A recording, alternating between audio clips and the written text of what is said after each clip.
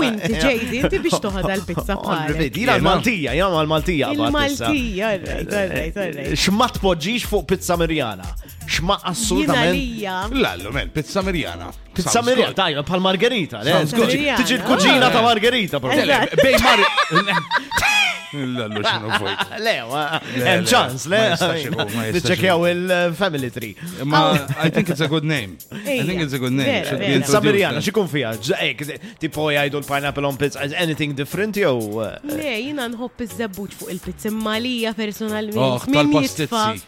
Min jitfa seafood fuq il-pizza, ma meta jindilkom seafood ġifiri. Tajba ħallina. Bil-qox. Tħol, ja.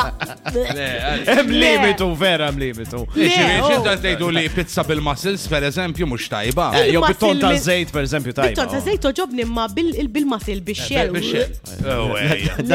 Jew bil-gamblu kbir fuqha bil-king prawn. It needs to be just the gamblu. So you just eat it. Ħabib tiegħi volani u rrid nipruvadi. Fried egg on pizza. Ejwa, di għamluha. Qatt ma rajta u qatt ma ħatta. Mhux fried egg, jitfaw il-pizza. Fried egg, runny egg, and the actual runny egg. Ma mhux tagħmilha wara ovvjament.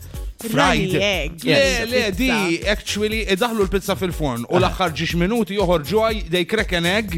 U ssir fuq il-pizza. Ssir fuq il-pizza. Ah, see, okay, even better. Ma tkun runny, ġifieri dak tib tikdem il-pizza u jaqa' l-egg yolk. On the verge of salmonella, hekk.